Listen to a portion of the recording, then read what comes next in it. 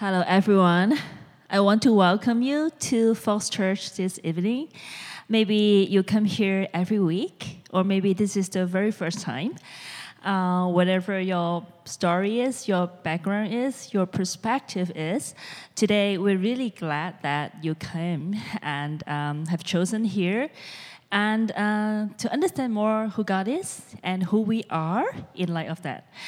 So my name is Minnie. I'm one of the pastors at Fox Church. We are at the last sermon on a series called From Nomads to Neighbors. Today we're going to look at the calling of Matthew. It is great to be able for us to understand what does the timeless truth of God's word has to say about a transformed heart. So as you can see, this is a painting titled The Calling of Matthew by Caravaggio. He's an Italian master back in the Renaissance period. I'm going to do a lectio divina to read the scripture slowly and contemplatively. So this is the scripture actually inspired Caravaggio to paint this painting. So please try to listen with your heart and pay attention to any words that catching your attention. See if there are any sensations and associations come to you in your body, heart, and mind. Then turn your attention to the painting that associates with the passage. So this is Matthew chapter 9, verses 9 to 12. As Jesus went on from there, he saw a man named Matthew sitting at the tax collector's booth. "Follow me," he told him. And Matthew got up and followed him. While Jesus was having dinner at Matthew's house, many tax collectors and sinners came and ate with him and his disciples. When the Pharisees saw this, they asked his disciples, "Why does your teacher eat with tax collectors and sinners?" On hearing this, Jesus said, "It is not the healthy who need a doctor, but the sick." So back to the painting. The painting by Caravaggio is actually his meditation on the story of a man called Matthew, sitting in his tax booth while Jesus passed by. Matthew left everything behind and stood up and followed Jesus. Simple and direct. This is a very simple story. The painting of Caravaggio's first commissioned painting is this one. Now the painting occupies the entire wall in a church in Rome.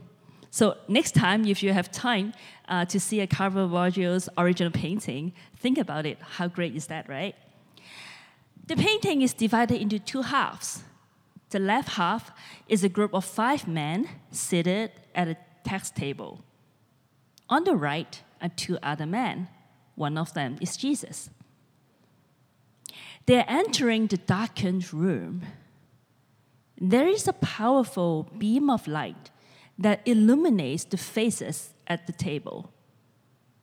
The dramatic use of light and dark is Caravaggio's signature technique.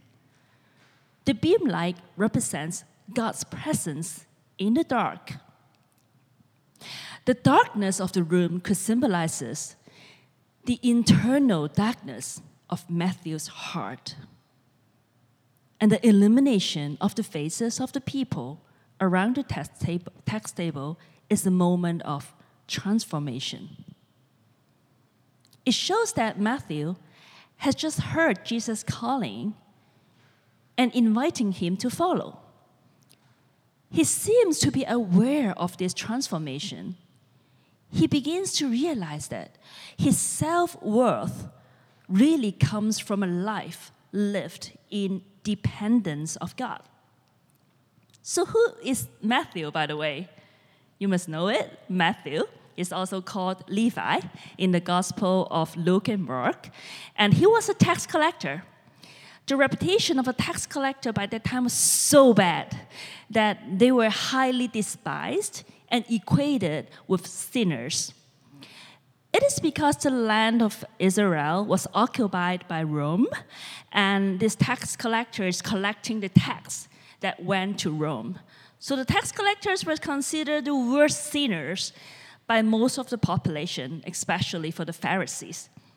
So the Pharisees didn't like them.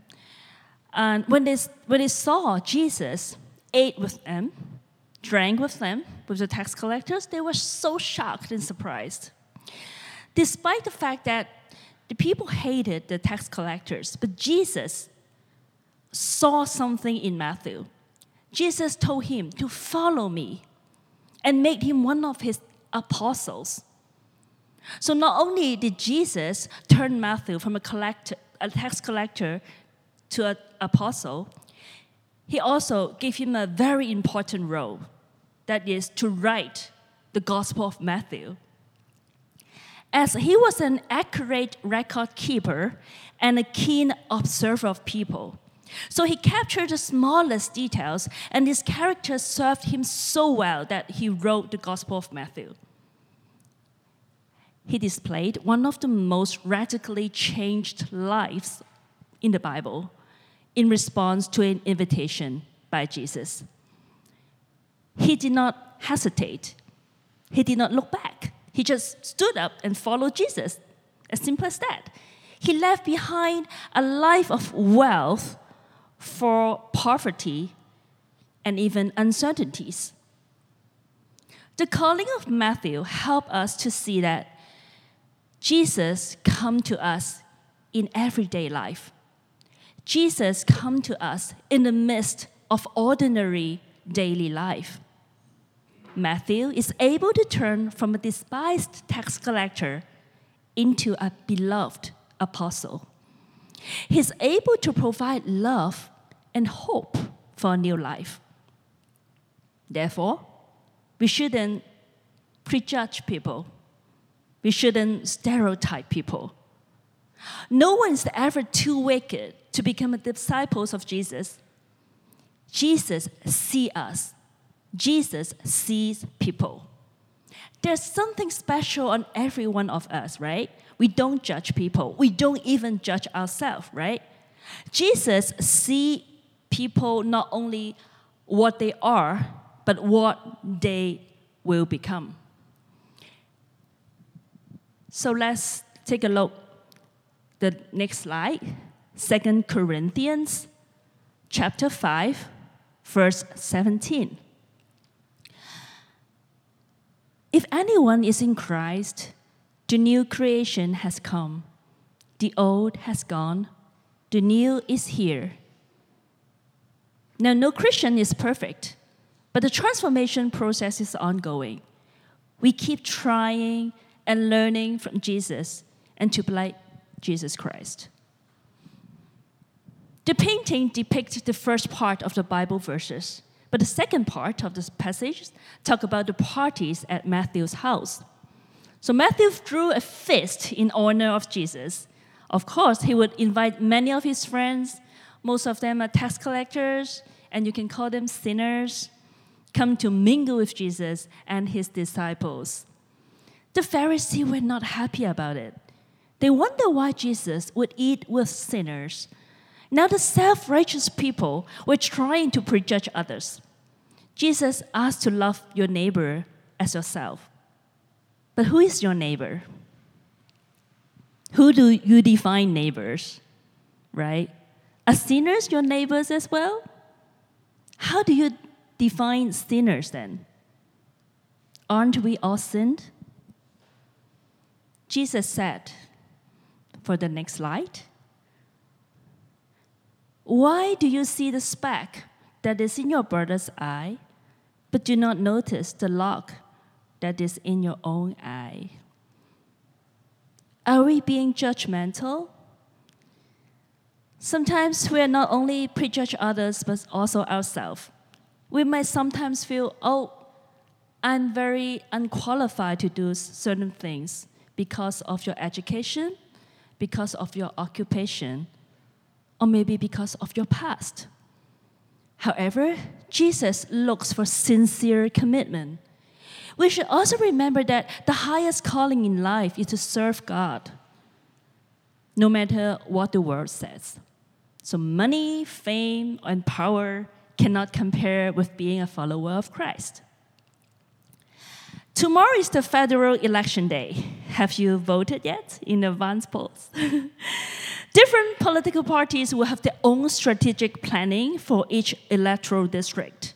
They will analyze the demographic information so that they have a very clear and a better strategy to do their election campaign. When it comes to election, instead of building connection with your neighbors, it is actually building walls between each other. They are putting signs in their lots to support their political parties. They seem like setting boundaries. We might see the campaign tactics and their strategy to attack other political parties. Like all the parties seems to be doing the best to provoke public fears about their opponents, talking about, let's say, hard drugs, abortion, and third-party attacks act, etc., etc. Are we living in a polarized world? How often do you prejudge and accuse each other? Do you allow your brain to make a snap judgment based on immediately appearances, like gender, race, or age? Are we living in a culture like that? I'm thinking, can things be less complicated? Prejudice is evident from all around the world with grown-ups, but not necessarily with babies. Last week, I brought my daughter Michaela to a library in our neighborhood. So she was surrounded by a bunch of babies and toddlers. They gave big hugs to each other. They're playing and singing, and they're sharing toys and books with each other. And they were children with different ethnic backgrounds. They have slightly different ages. Some babies are unable to sit or walk. Some babies can.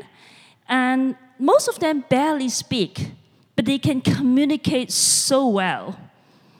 Babies need no help to make friends. They were playing together regardless of their differences in language, age, height, and ethnic backgrounds. One kid gave a super big hug to Michaela and held her for a while. He didn't even want to let her go. He wanted to hug her forever. How cute is that? Babies show no preferences for faces for their own races as compared to another race or recognize all faces equally well. But studies show that a proper awareness of social stereotypes may develop around 6 years of age.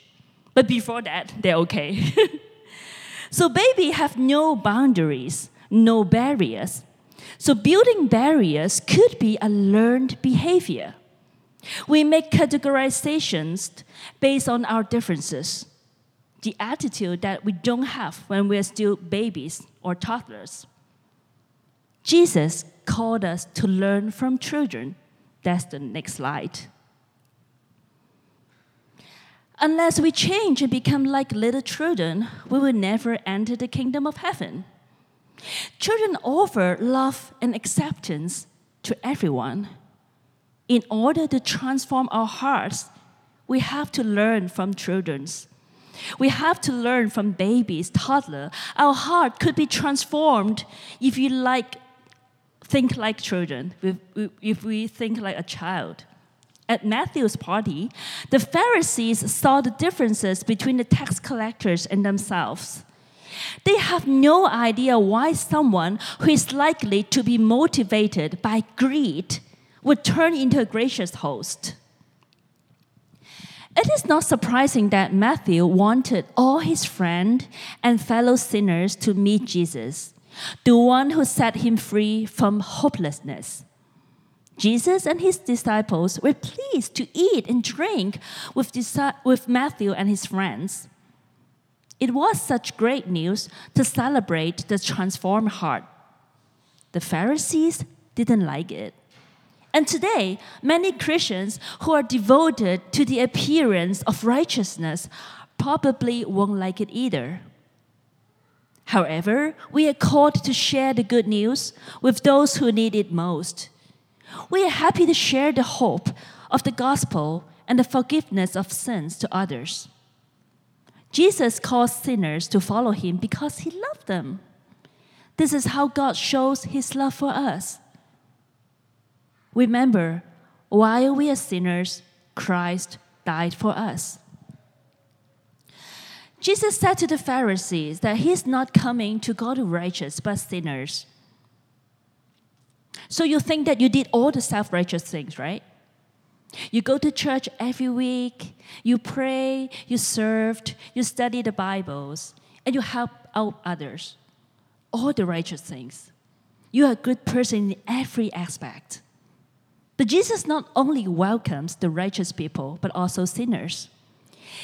He eats with them with a feast, a celebration.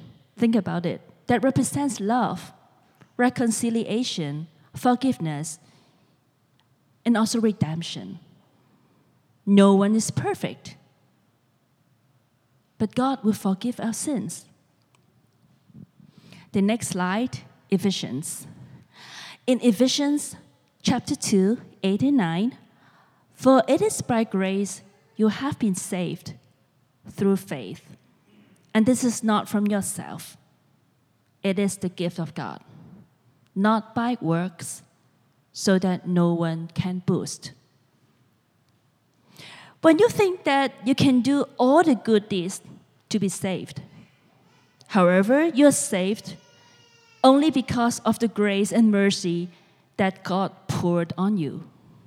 You think you have done all the self-righteous things, all the perfect things, and will your relationship between you and God be closer? The Bible tells us that every single one of us has sinned and has fallen short of the glory of God, and there is no one who is now truly righteous before God the Father. As a result, no one can earn their way to heaven.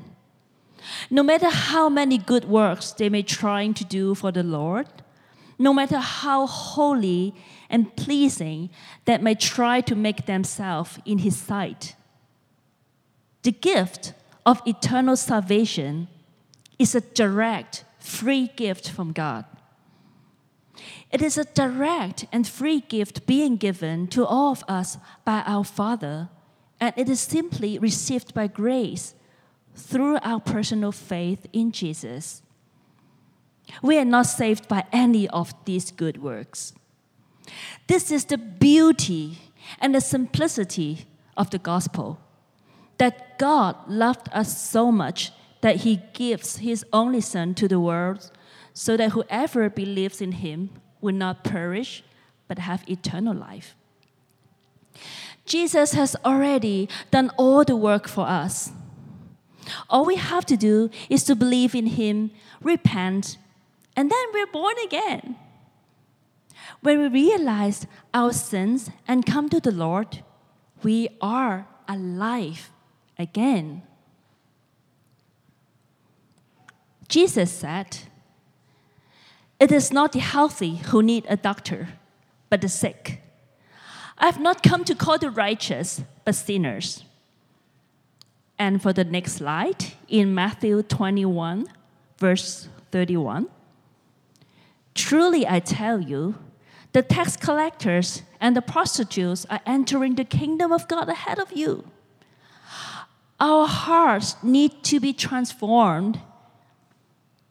We have to welcome others like God welcomes us. So I remember that we had an art exhibition a few years ago with LGBTQ community. So some Christian friends think that we shouldn't host the show. They said it was outrageous. You, as a Christian, should not support or promote any of these LGBTQ community show. One of the artists who was being bullied in the church for being gay when he was young, and he was being rejected from the church. We don't want to see the bullying again. Okay, what we can do is to lead by example and be absolutely compassionate and loving to everyone. The great commandment said, love your neighbor as yourself. We likely won't be able to change the minds of those who fundamentally reject the LGBTQ community. So we insisted to do the art show. And at the end, the beautiful thing is that when the artist exhibited his artworks, there are theological reflection in his works. Through art, he tells people that how he got rejected by the church and how the rejection impacted his life. At the same time, he inspired us to have a moment of the reflection. It is our way to saying that, yes, you are the children of God. Yes, we welcome you no matter what. We are in the world, but not of the world. We are in the world, but not of the world. God placed us in the world to help others. God placed us in the world so that we can have a positive impact on those who don't know God yet. We are the salt of the earth. We are the light of the world. We should let people know that the love of merciful God and to know the tenderness of God who accepts sinners. I'm not saying that you can be immoral and do all the bad things, no. But all our wicked deeds are same to God. But God, the Creator, the Forgiver, the Judge, the Provider, desire you to have a heart transformation, desire you to have a transformed heart.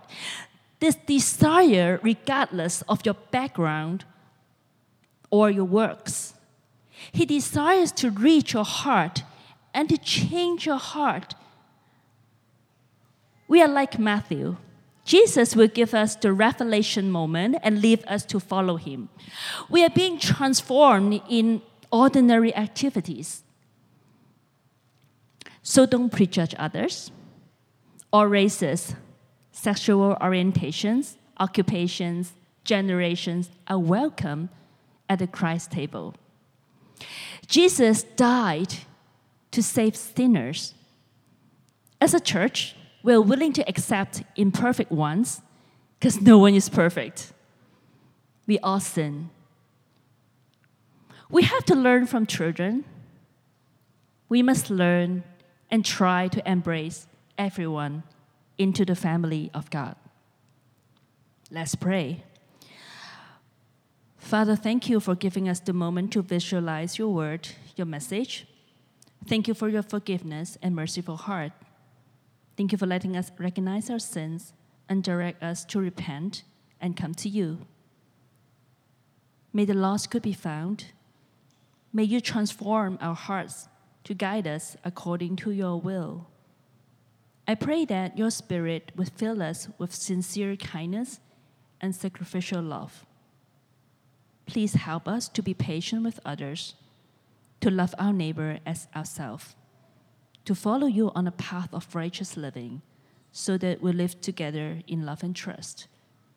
Please bring unity and harmony to our neighborhood. May you motivate us to work with others to solve life's problem, and teach us to serve one another and to be taking care of one another. Amen. Thank you.